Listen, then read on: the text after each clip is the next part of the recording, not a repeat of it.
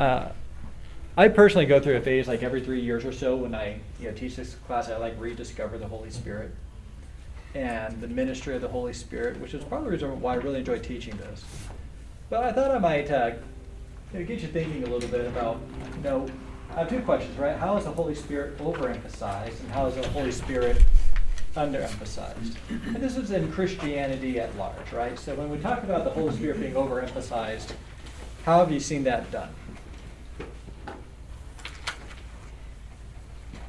think as his helper role, he kind of gets shoehorned into, whether we want it or not, being a helper and just a helper. Like, Okay. I mentioned sometimes I think of him as God's buddy, and that's like Okay. a problem. Okay. But when you think about Christianity at large, right? Have you guys ever seen any ministries or heard of any ministries that seem to overemphasize the Holy Spirit? Definitely more feelings based. Uh-huh. More like charismatic movement there, but definitely I would say more spiritualized maybe. Okay. Kind of feelings based. Every feeling seems to be of the Spirit. What might be some other ways? However the Spirit moves you. Uh-huh. So I mean that's a pretty popular phrase with. Yeah. How's the Spirit leading? How's the Spirit moving you? For some, there's a sense that you can't do anything without sort of a direct God told me to do it sort of a thing. And so people are waiting or demanding God to give them the Spirit to directly tell them what to do all the time, and that supersedes any other counsel or even the scriptures. And it's just a very different way of approaching the Christian life. Yeah. Yeah, where's the Spirit leading today? Makes life exciting, right? Other ways you might have seen it overemphasized? Like knowing you're right with God because like you got filled with the Spirit and like things started happening. Yeah. Okay. Like what does it even mean to be filled with the Spirit? And and that's often done by speaking in tongues. And you're saved if you spoke in tongues. Okay, other ways you might see it be overemphasized?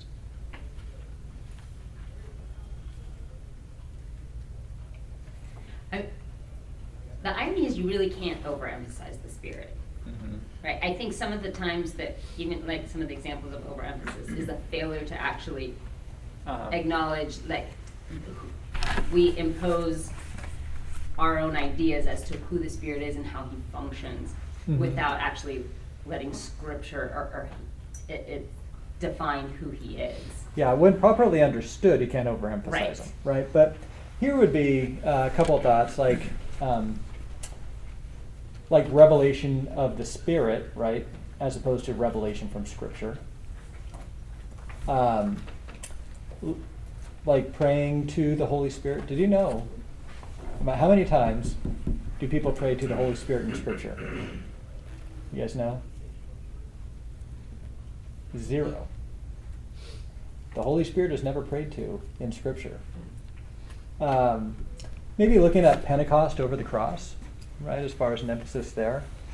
So there is a sense, like in Pentecostal worlds, right, where it's a Spirit-led movement, right, where you see, let's say, the dove instead of a cross, and the idea is that the Spirit is working, he's moving.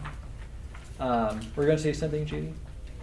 Yeah, I have a question. Uh-huh. Do some people believe that you're healed by the Holy Spirit? Like if you're really sick and then you get well, you've been healed by the Holy Spirit? Yeah, and some people do, right, because of the spiritual gifts. That's just a question. Yeah. So, I think, you look at certain TV shows like that cover Pentecostal revivals and stuff, and you see people shaking, dancing, getting drunk with the Spirit. Right? And what's our internal reaction to that?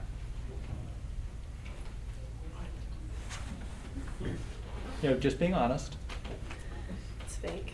Yeah, you see it as fake. It doesn't seem real, right? Like they're just kind of working themselves into like this froth, right? So that's kind of one side of the pendulum, right? Where we kind of see that and we're troubled by it. We're like, not sure about that. But then you kind of get into, how's the Holy Spirit underemphasized?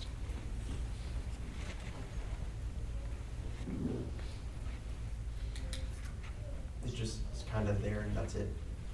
Uh-huh. It's like its only purpose is like you get saved, it moves in, it's done. Uh-huh.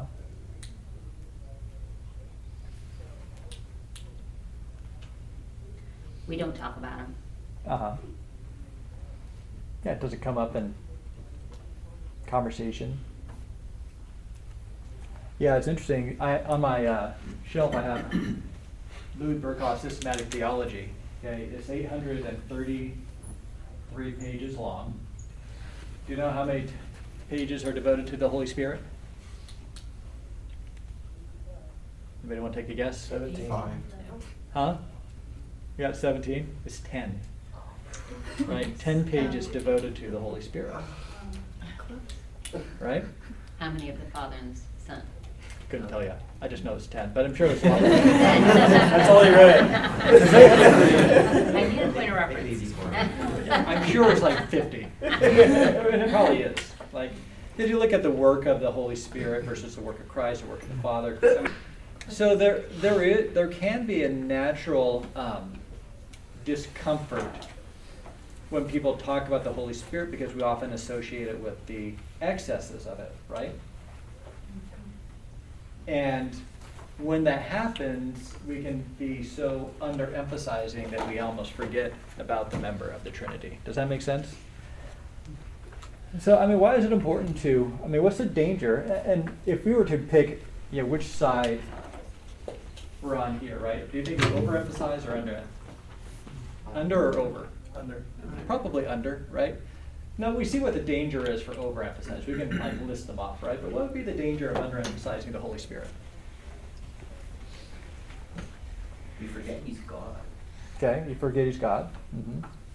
Well, and we don't understand God in his fullness. Like he is Father, Son, and Spirit. Yeah. So we are not interacting with God as he is. Mm-hmm. Yeah. Oh, and we forget that when, as Christ died on the cross, he said he was leaving a helper. A helper was going to replace him when he died on the cross. And the helper that was left was the Holy Spirit. And the Holy Spirit is actually the part of God that moves us to be actually saved. Yeah. As I understand. Yeah, that's really good, Judy. Yeah, the Holy Spirit was left as a helper, right? And I think as we're going to see, it's impossible to do ministry without the work of the Holy Spirit. Yeah. I have a question. Uh-huh. Because it talks about how all scriptures being is divinely influenced. Would that be through the Holy Spirit? That's okay. Yeah, it is a spirit who worked through men to write the words of God. The word of God is the sword of the Spirit. So there's so there are many reasons why we should study the Spirit, but basically, he is the helper, right? The Holy Spirit is what helps us walk with God, do ministry, glorify God. So it's worth understanding, that reality. So we're going to kind of start off with today with just a basic understanding of who is the Holy Spirit. So there's going to be a lot of Bible reading. So everybody have their their Bible ready. I'm going to assign a few verses. So Isaiah 11:2. Chris, can you get Isaiah 11:2? And then I'm going to kind of work my way through the back. Okay, Leah, you're going to get Isaiah 40:13. Joe, you get 1 Corinthians 12:11. Drew, can you get 1 Corinthians 2:11? Abby, can you get Romans 15:30? And then we'll go ahead, skip. Keith, you can get 1 Thessalonians 4:3. So we're going to look at the first part as he is a person. I think one misconception of the Holy Spirit is that he's a force, right? Like just power. But we're going to see that he actually has a personality. So Isaiah 11:2. And the Spirit of the Lord shall rest upon him, the Spirit of wisdom and understanding, the Spirit of counsel and might, the Spirit of knowledge and the fear of the Lord. Okay, wisdom, counsel, right? He has intelligence. 40:13. Who has measured the Spirit of the Lord, or what man shows him his counsel? Okay.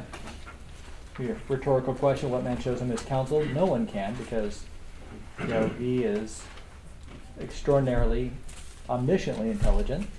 He has a will, 1 Corinthians 12:11.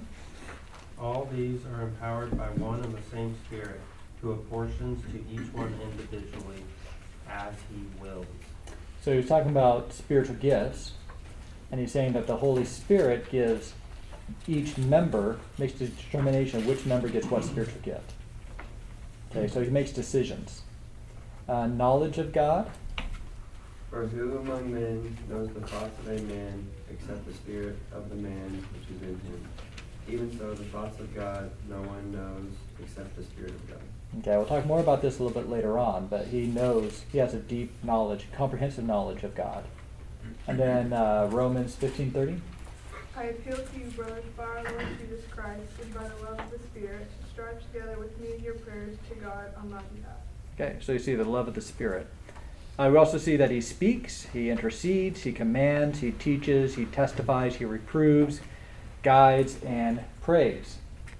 So knowing that the Holy Spirit is a person with a will, what do you suppose he wants to do? So, Keith, you got that one? For this is the will of God, your sanctification, that is that you abstain from sexual immorality. Okay. So what do you think the will is of the Holy Spirit? Based off of that passage. Our sanctification. Our sanctification, right? And what's meant by sanctification?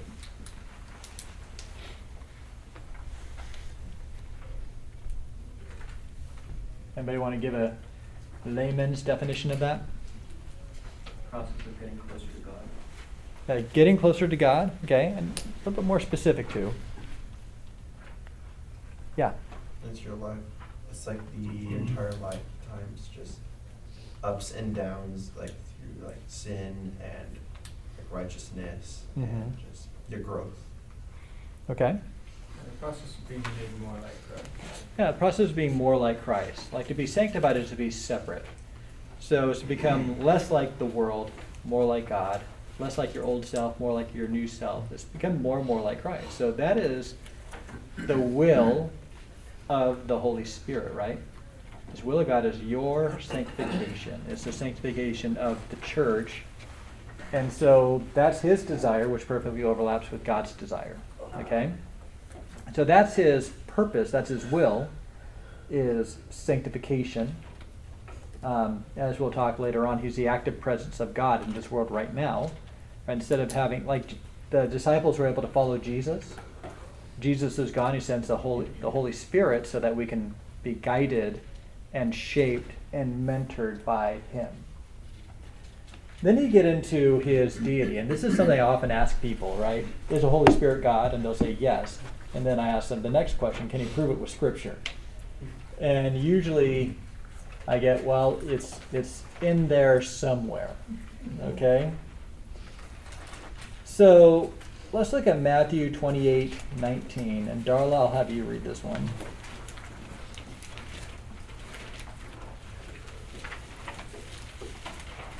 And this is a real fact. This is probably the easiest passage to prove his deity.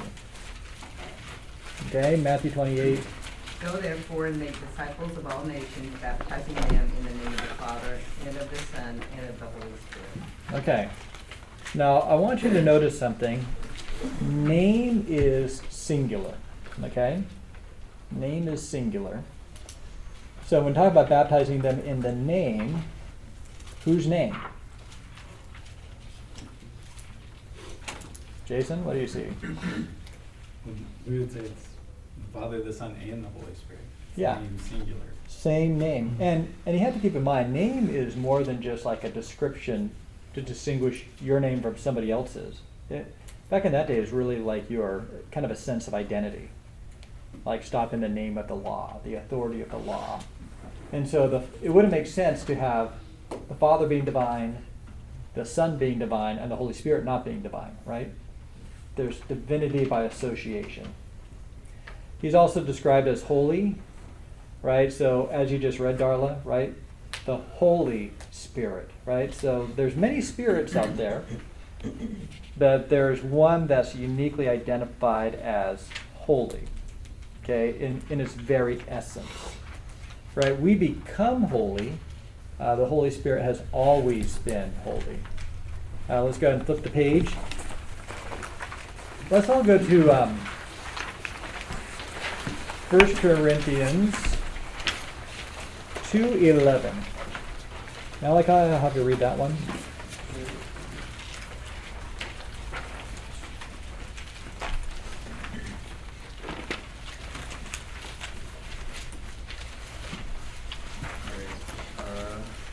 Corinthians 11. Uh-huh.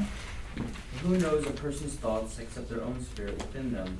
In the same way, no one knows the thoughts of God except the Spirit of God. Okay. So it says, no one knows the thoughts of God but the Spirit of God. How would that passage prove his divinity? So this will require some theological reasoning. I'll see what you guys can get. How does this passage prove his divinity?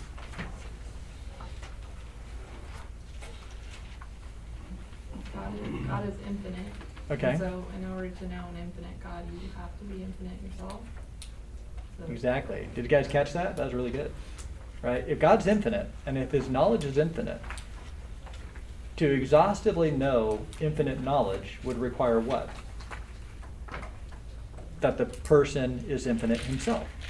Right? So when you're in heaven, will you know all the thoughts of God? You'll know more and more and more over time, but we will never catch up to his infiniteness. So the fact that the Holy Spirit knows the knowledge of God would make him omniscient, right? All-knowing, just as God is all-knowing. Right? So this is, in my opinion, this is probably the most powerful argument for the divinity of the Holy Spirit. Okay, any questions about that? Okay, great reasoning. Then another passage, this is interesting, where he's cross-identified. So, okay, is it Avery? Okay, you're going to get Acts 28, 25, and Will, you get Isaiah 6, 8 through 11, or 8 through 9. Okay? And then Aiden, be ready for Hebrews 9, 14. We're going to kind of work our way down the aisle, okay?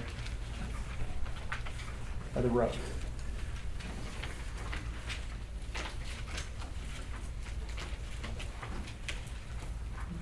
Okay, so there's going to be an Old Testament quote in Acts.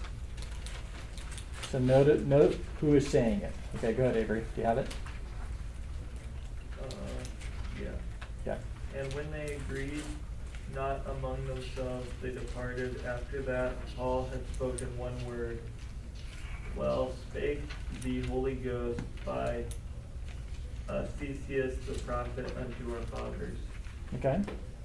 So, Holy Spirit spoke. Yeah, go ahead. Isaiah 6, 8 through 9. Also I heard the voice of the Lord saying, whom shall I send? Yeah. And who will go for us? Okay. So that's a cross-reference. So it's the Spirit in one passage in the New Testament. But in the original context in the Old Testament, it's the Lord, right?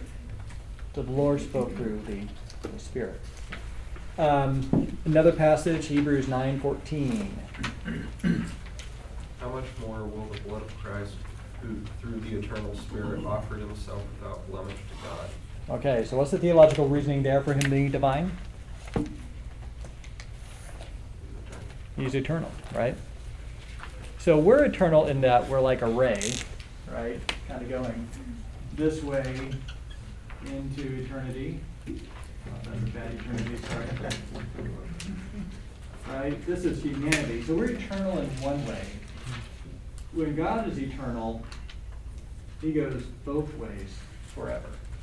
Right? So he shares, again, just like omniscience is something that's unique to God, this kind of eternity is unique to God. Right? So earlier on, we talked about how the Spirit was present during creation. The fact that he was present during creation means that he's not on this timeline, he's on this one. Okay? Is this making sense to you guys? Okay, Julie got the next passage. He's omnipresent. That's Psalm 139, 7 through 10. Mm-hmm. Where can I go from your spirit, or where can I flee from your presence? If I ascend into heaven and you are there, And if I make a bed in hell, behold, you are there. Mhm. If I take the wings of the morning and dwell in the uttermost parts of the sea, even there your hand shall lead me, and your right hand shall hold me. Okay. So where can I flee from your spirit, right? That describes omnipresent. Like there's no place where you can go where the spirit is not present. Right? And that's actually one of the passages we use to talk about God's omnipresence, but it's through the spirit. Omniscient, and Tara, since you're already there, why don't you go ahead and read that? These things God has revealed to us through the Spirit, for the Spirit searches everything, even the depths of God. For who knows a person's thoughts except the spirit of that person which is in him? So also no one comprehends the thoughts of God except the Spirit of God. Okay, and we kind of already talked about that one. He's omnipresent, omnipotent, Luke 1:35. And the angel answered her, "The Holy Spirit will come upon you, and the power of the Most High will overshadow you. Therefore, the child to be born will be called Holy, the Son of God." Okay. So again, that's an attribute unique to God, shared by the Holy Spirit. Therefore, the Holy Spirit is divine. Right? Any questions about that? Well, I always found these passages great because you always hear about him being the Holy Spirit. He's divine. And it's like, oh yeah, well, there it is, right? God's divinity, God the Father's divinity is obvious. So is God the Son in Jesus, but God the Spirit. So a lot of these truths, what type of power does the Holy Spirit have? Noah? Well, the same as God. Yeah, the same as God, right? He can do whatever God can do, he can do, which would mean that he can do anything. So, in light of the previous truths, to what degree can the Holy Spirit carry out his will? Yeah, there's nothing really stopping him. And remember, the will of God is your sanctification, right? And so this is kind of a real radical truth in that when somebody becomes a Christian, they're born again. And where is the Holy Spirit at that point? Right? Your body is a temple of the Holy Spirit, right? So that's an incredible truth to think about, how when someone becomes a Christian, the Holy Spirit, who is the third person in the Trinity, actually lives within you. Right? It's not an incarnation like Jesus was united with, you have divinity, fused with humanity in some way. But there is a sense where the Holy Spirit actually resides inside of you. The third person of the Trinity, he has all the power of God, has a special relationship with you, resides in you to carry out his will.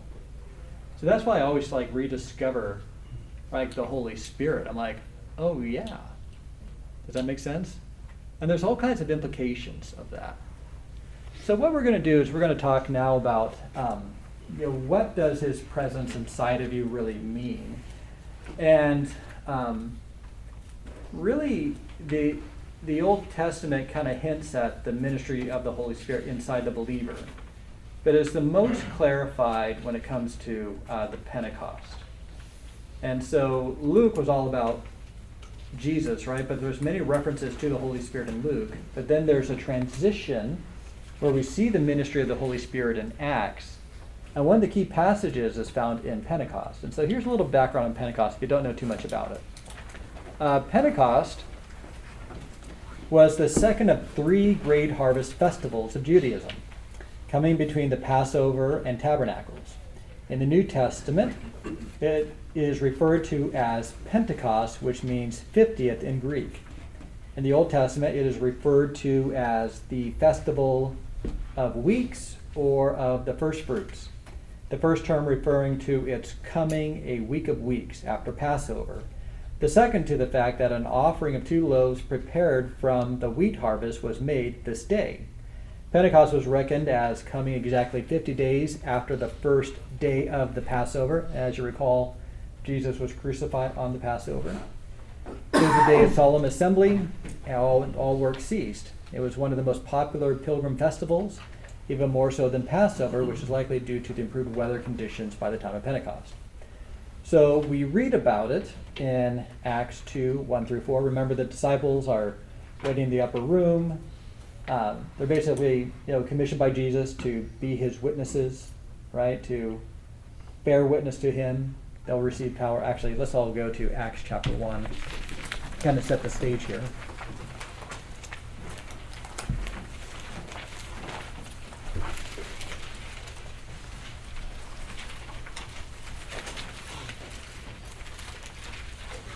So, starting in Acts chapter 1, verse 1. In the first book, O Theophilus, I have dealt with all that Jesus began to do and teach until the day when he was taken up, after he had given commands through the Holy Spirit to the apostles whom he had chosen. He presented himself alive to them after his suffering by many proofs, appearing to them during 40 days and speaking about the kingdom of God. And while staying with them, he ordered them not to depart from Jerusalem, but to wait for the promise of the Father, which he said, "You heard from me, for John baptized with water, but you will be baptized with the Holy Spirit not many days from now." So when they had come together, they asked him, "Lord, will you at this time restore the kingdom to Israel?" He said to them, "It is not for you to know the times or seasons that the Father has fixed by his own authority, but you will receive power when the Holy Spirit has come upon you, and you will be my witnesses in Jerusalem and in all of Judea and Samaria and to the ends of the earth," right? So he gives them this commission, right? You're going to be my witnesses. You're going to go to the ends of the earth, but wait until you receive power to do so. And then he goes up into heaven. Then they appoint a replacement for Judas, right? And this is, he ascends after 40 days. And in 10 more days, this is what happens, okay? Starting in verse 1 on chapter 2.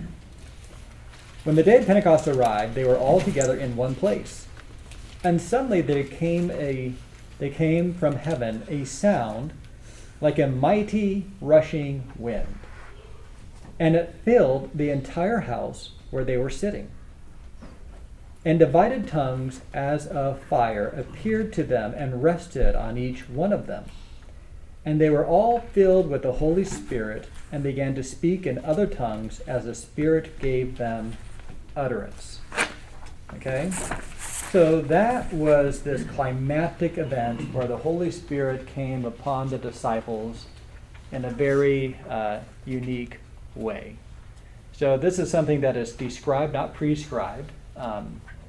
You kind of get into some interesting issues about whether or not this is normative, and we can talk about that a little bit later on. But what I wanted to do right now is talk about the current ministry of the Holy Spirit. Okay? So something happened at Pentecost which changed the way we relate to the Holy Spirit. Now, one of the fun campfire conversations for theologians is to talk about what ministries of the Holy Spirit are new since Pentecost and which ones were part of the Old Testament. And there's, even in this church, I think there's some disagreement about, does this ministry, was this true of Old Testament believers and New Testament believers, or is this ministry of the Holy Spirit unique to just New Testament believers? So what we're going to do is we're going to go through all these ministries of the Holy Spirit. All of these ministries of the Holy Spirit that we're about to describe are true of you if you're in Christ right now. And then we're going to kind of maybe reflect back a little bit about which ones are true of the Old Testament saints as well. And so the goal of all this is to kind of like inform you on two levels, right? How has the Holy Spirit changed the way we do ministry since the birth of the church, and then what ministries are active right now? Okay, any questions about that? Okay, so we'll look at the first one, and we'll keep on reading along. So I think Olive, are we on you now? So I'm going to have you read John 3, 5 through 8 when the time comes, okay?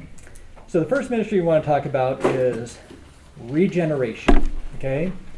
An inner recreating of fallen human nature by the gracious sovereign action of the Holy Spirit. So can you get John 3, 5 through 8? Do you want me to read from mine or from the paper? Just from the paper.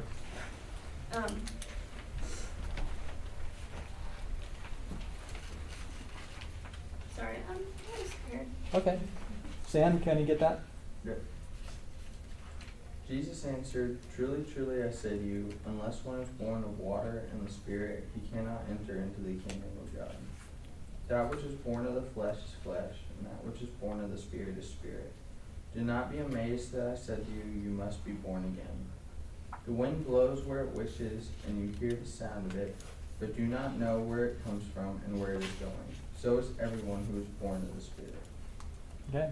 Titus 3:5. Abe? Yeah. He saved us, not on the basis of deeds which we have done in righteousness, but according to his mercy, by the washing of regeneration and renewing by the Holy Spirit. Okay. So from that passage, you guys ever heard the term be born again? It basically says that there has to be this new work done in you.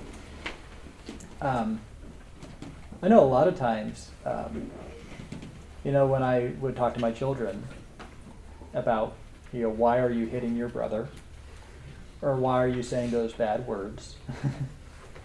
Right? The reason why is, they have a heart that wants to do it, right? Out of the heart, the mouth speaks.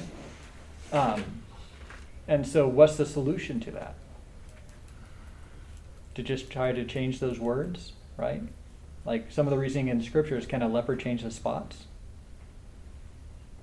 Right? What has to happen is regeneration, right? You need to have a new heart, and that's something that the Holy Spirit gives you the moment you believe, okay?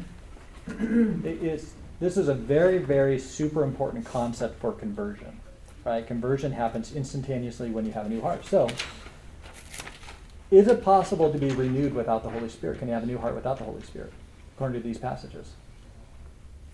No. No. Why is that? It says you have to be renewed by the Holy Spirit. Yeah. Yeah, you have to be born again, right? And that's actually a question I often ask in evangelism is, have you been born again? Now, it is possible for someone to be born again and not know that the term that they've experienced was being born again. But when you kind of describe it to them, they'll say, yeah, there has been like a change in my life, right? Where there is a new inclination that I have that I didn't necessarily have before. I have this disdain of sin that I didn't have before. I have this desire to maybe read the Bible that I didn't have before. Does that make sense? So it's the idea of being born again. So is it possible, right? Is it possible to love God without being born again? Not, yeah, rightly not. So when you look at an Old Testament saint, were Old Testament saints born again? What do you think? You want to take a stab at this one, Joshua? No. Okay, you don't. Yeah. It talks about how they were saved through their faith. Yeah. And how they all continuously stumbled and kept messing up. Mm-hmm. So although I'm not sure whether the Holy Spirit was upon them, there are moments in the thing where it talks about where the Holy Spirit came up, the Spirit of the Lord came upon this person. Well, and this idea of regeneration is taught in the Old Testament. In Ezekiel 36:25, he says, "I will sprinkle clean water on you, and you shall be clean from all your uncleanness, and from all your idols I will cleanse you, and I will give you a new heart and put a new spirit I'll put within you, and remove the heart of stone from your flesh and give you a heart of flesh." Deuteronomy talks about how you need to have your heart circumcised. So there is always this understanding that there has to be like a spiritual transformation. In this passage in John, Jesus says, "You are a teacher of Israel, Nicodemus, and you don't know this," right? So if anybody gets into the kingdom of heaven, right, and which would include, let's say, Abraham, right, he would have to be regenerated in some way. Does that make sense? So doing some back channel reasoning, I think most people would say, yeah, that regeneration had to happen. Okay? Then you get into indwelling. And this is where there's a little bit of debate about the Old Testament, but not necessarily the New. Okay, so indwelling is the Spirit's continual residence within the saint following the occasion of regeneration. In other words, the Spirit resides in the believer forever. So where are we? Yeah? Yeah. However, you are not in the flesh, but in the Spirit, if indeed the Spirit of God dwells in you. But if anyone does not have the Spirit of Christ, he does not belong to him. If Christ is in you, though the body is dead because of sin, yet the Spirit is alive because of righteousness.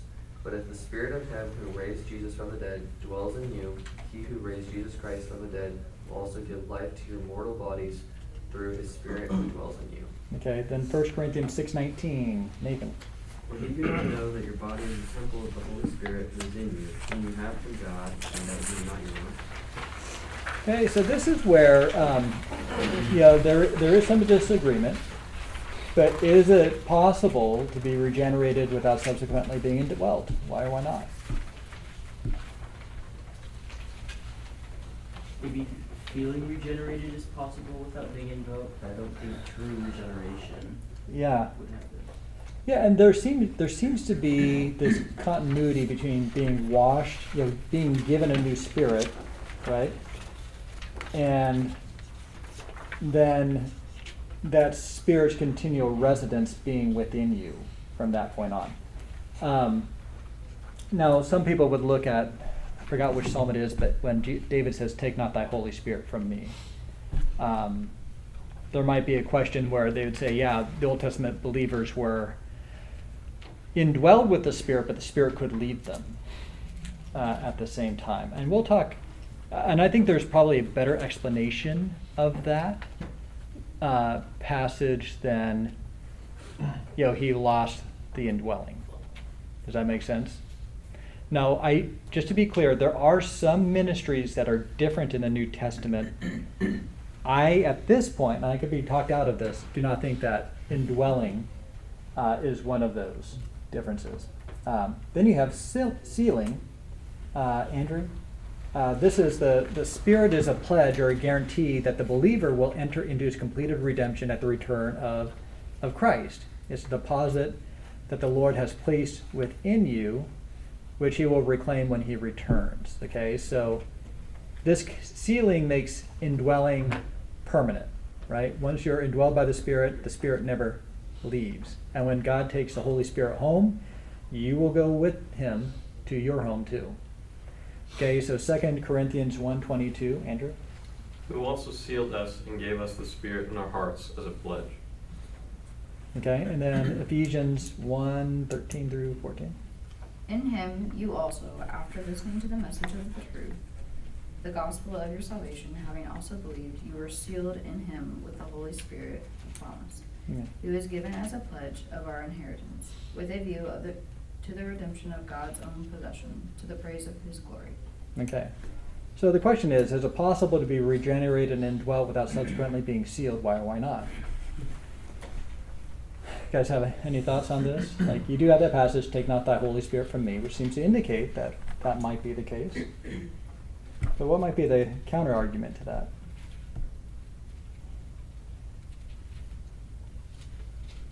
I think there's this usage of the word having been, or having also believed.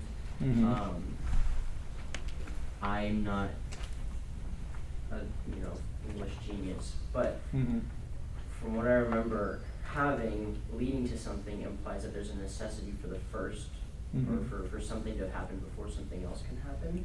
So having done this, then this occurred. Yeah. And so there's there's a necessity for one to, there's a prerequisite for one or the other. Yeah, you can't be sealed unless you're indwelled, right? Like if the Spirit's not indwelling in you, you can't be sealed. And you can't be indwelt unless you're regenerated and the Spirit comes upon you, right? There's a backwards link to all of those. Right? So again, these are some theological deductions that I'm making here. There are some biblical texts that would challenge that, but we'll talk about how to work that out in a little bit. So understanding that we are sealed by the Holy Spirit gives us great comfort in knowing that the Lord will come back for us. And by the way, I forgot to give you the implication of indwelling, right? Our bodies host the third person of the Trinity. Thus we are a temple of the Holy Spirit. God, with all of his power, wisdom, and goodness, actually takes up residence within us. Subsequently, with his power in immediate proximity, we can conquer sin and triumph over temptation. Okay, now we get into something a little bit more variable. Okay, filled. An act whereby an individual's life is controlled and directed by the Spirit of God as opposed to the flesh. This manifests itself outwardly in an obedient walk with the Lord. So, where are we? Paula, are we on you? Yep. Yeah. And do not get blind for that dissipation, but be filled with the Spirit. Okay. And then you have Galatians 5:16. But I say walk by the Spirit, and you will not carry out the desire of the flesh. Okay. So being filled, the contrast with being drunk with wine and being filled with the Spirit is like, whose influence are you under, right? When somebody is drunk with wine, they're under the influence of wine, right? They make decisions in light of that intoxication. The idea with the Holy Spirit is that you're actually guided by the Spirit, guided by his will. Walking by the Spirit, being filled with the Spirit is basically letting the Spirit basically have control, right? Doing his will, doing what he wants you to do. Now, is it possible for an Old Testament saint to be filled with the Spirit? Yeah, right? I mean, how else do you explain their obedience, right? Being driven to do the Spirit's will. So being filled with the Spirit is not necessarily an everyday occurrence for Christians, right? It occurs when the Christian continually repents of their sin, seeks right standing with God, and walks obediently with the Father.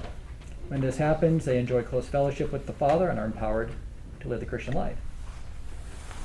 So now we're going to get to what I believe are the distinguishing marks for the New Testament. The first one is baptizing. Okay, this would be a clear new work. The work of the Holy Spirit in placing the believer into union with Christ as a head and with other believers as the body of Christ. So 1 Corinthians 12:13. Andy, you got that? Yep. For by one Spirit we were all baptized into one body, whether Jews or Greeks, whether slaves or free, and we were all made to drink of one Spirit. Okay, Galatians 3:27, Ashton. For all of you who are baptized into Christ have clothed yourselves with Christ. Then, Judy, can you get Ephesians 4:5? You see that? One Lord, one faith, one baptism. Okay. So, what must be formed for the believer to be baptized into Christ?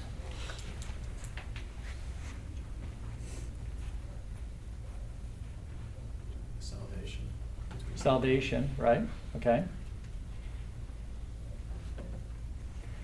So again, it's the work of the Holy Spirit placing the believer into union with Christ as the head, right?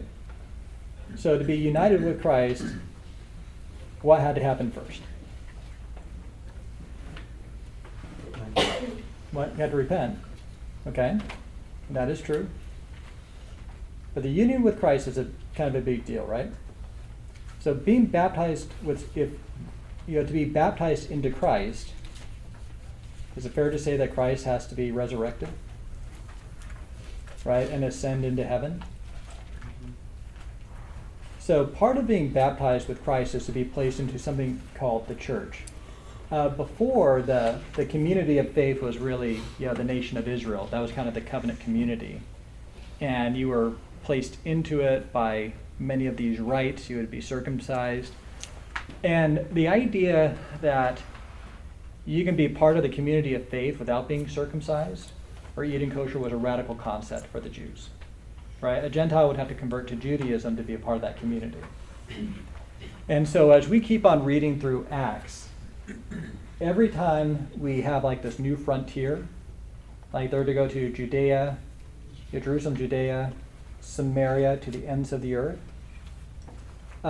you will have maybe a visible manifestation where the Samaritans, the first wave of Samaritans, when they believed, they actually spoke in tongues and demonstrated that they were baptized by the Holy Spirit. So that everyone were to say, what happened to us at Pentecost happened to them. Samaritans are in. And then later on, you would have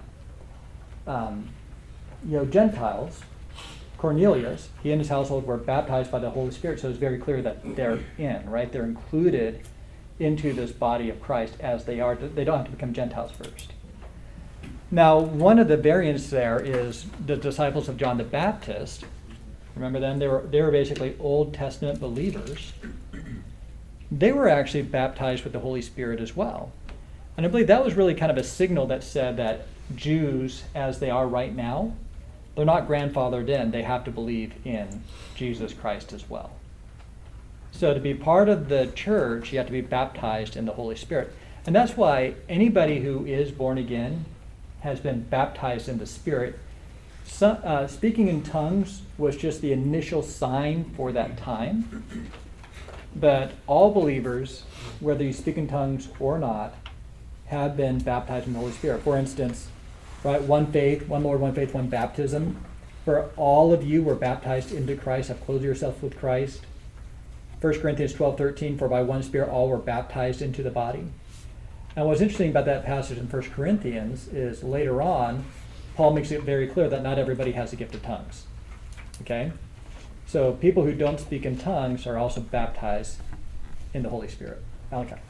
So I just want to understand here. So we're saying that baptism is a necessary post-requisite to salvation. No, it's something you should do. Okay. Physical Wait, baptism is baptism something of the that Spirit? you should do. Baptism of the Spirit or water baptism? We're talking about water baptism? I was talking about baptism, period, but both of those. Okay. You can answer both. Spirit baptism is required, but that's something the Spirit does. Water baptism is something you should do, but that ultimately doesn't, that's not the means of salvation. Does that make sense? Okay. So basically, the baptism of the Holy Spirit is basically uniting people, Jews and Gentiles, as they are in Christ, right? So that is a new work of the Spirit. It's basically the creation of the church. Yeah, Judy. I have a question.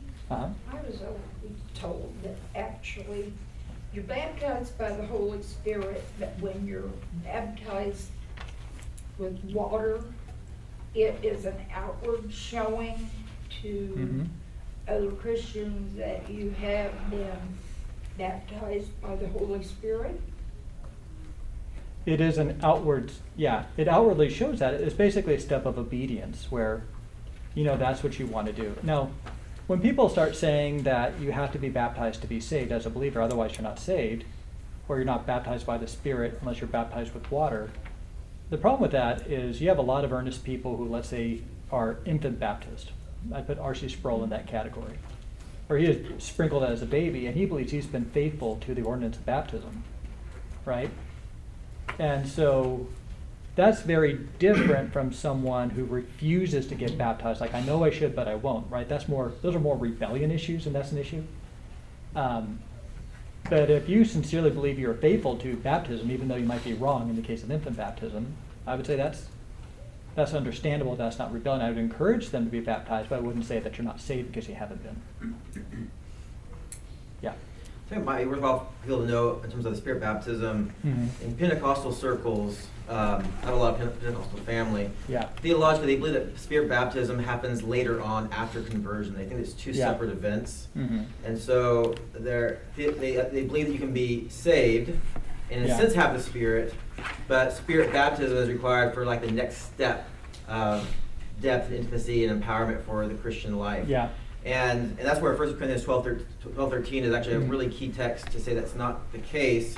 Yeah. Because the language is a Spirit baptism. For in or for by or in one Spirit, we have all been baptized into one body. And so it actually identifies inclusion in the church as you have to have been baptized in the Spirit to be part of God's people. Yeah. But that's the theological undergirding of Pentecostals, and there's many of them, so they actually view it as a separate event. So that's the question of when does it occur and why does it matter? Yeah, and a lot of times with Pentecostals, I think they build a theology on what's described as opposed to what's prescribed. Yeah. And that's where you have to be careful. Yeah. I have another question. Because you're talking about like people like who are like baptized as an infant. I have a question about like people when they get baptized and then they realize, oh, I wasn't truly saved. They convert when it would be good for them to be baptized in a worthy manner, or is that first baptism kind of like cool? Yeah, that's a really good question. I mean,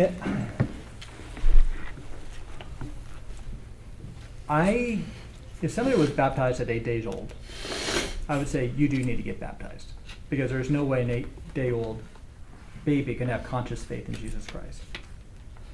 If somebody was baptized at, let's say, 5, I would say, at 5 years old, it is possible, I think, to have conscious faith in Jesus Christ. And or sometimes people were baptized when they were 12, and then they kind of lived a life of debauchery and rebellion. And were they saved during that time? I mean, I think it's more important to say, are you saved now, right? Do you believe now?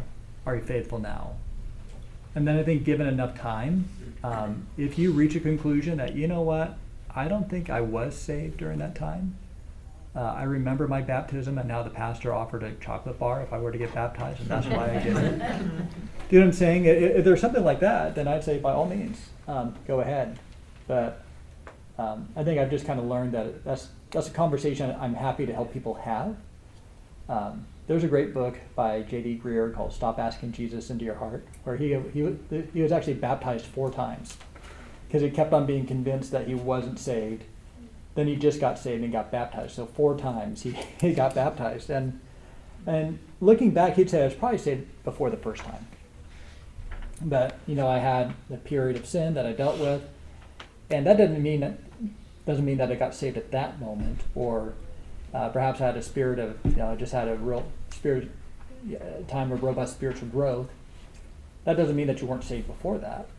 I know, but it's kind of a complicated conversation, but it is different for everyone. I know. Anybody else have some thoughts? Do you have any thoughts on that, Josh? I was baptized as a seminary student, which was a little bit humiliating because I'd actually baptized other people.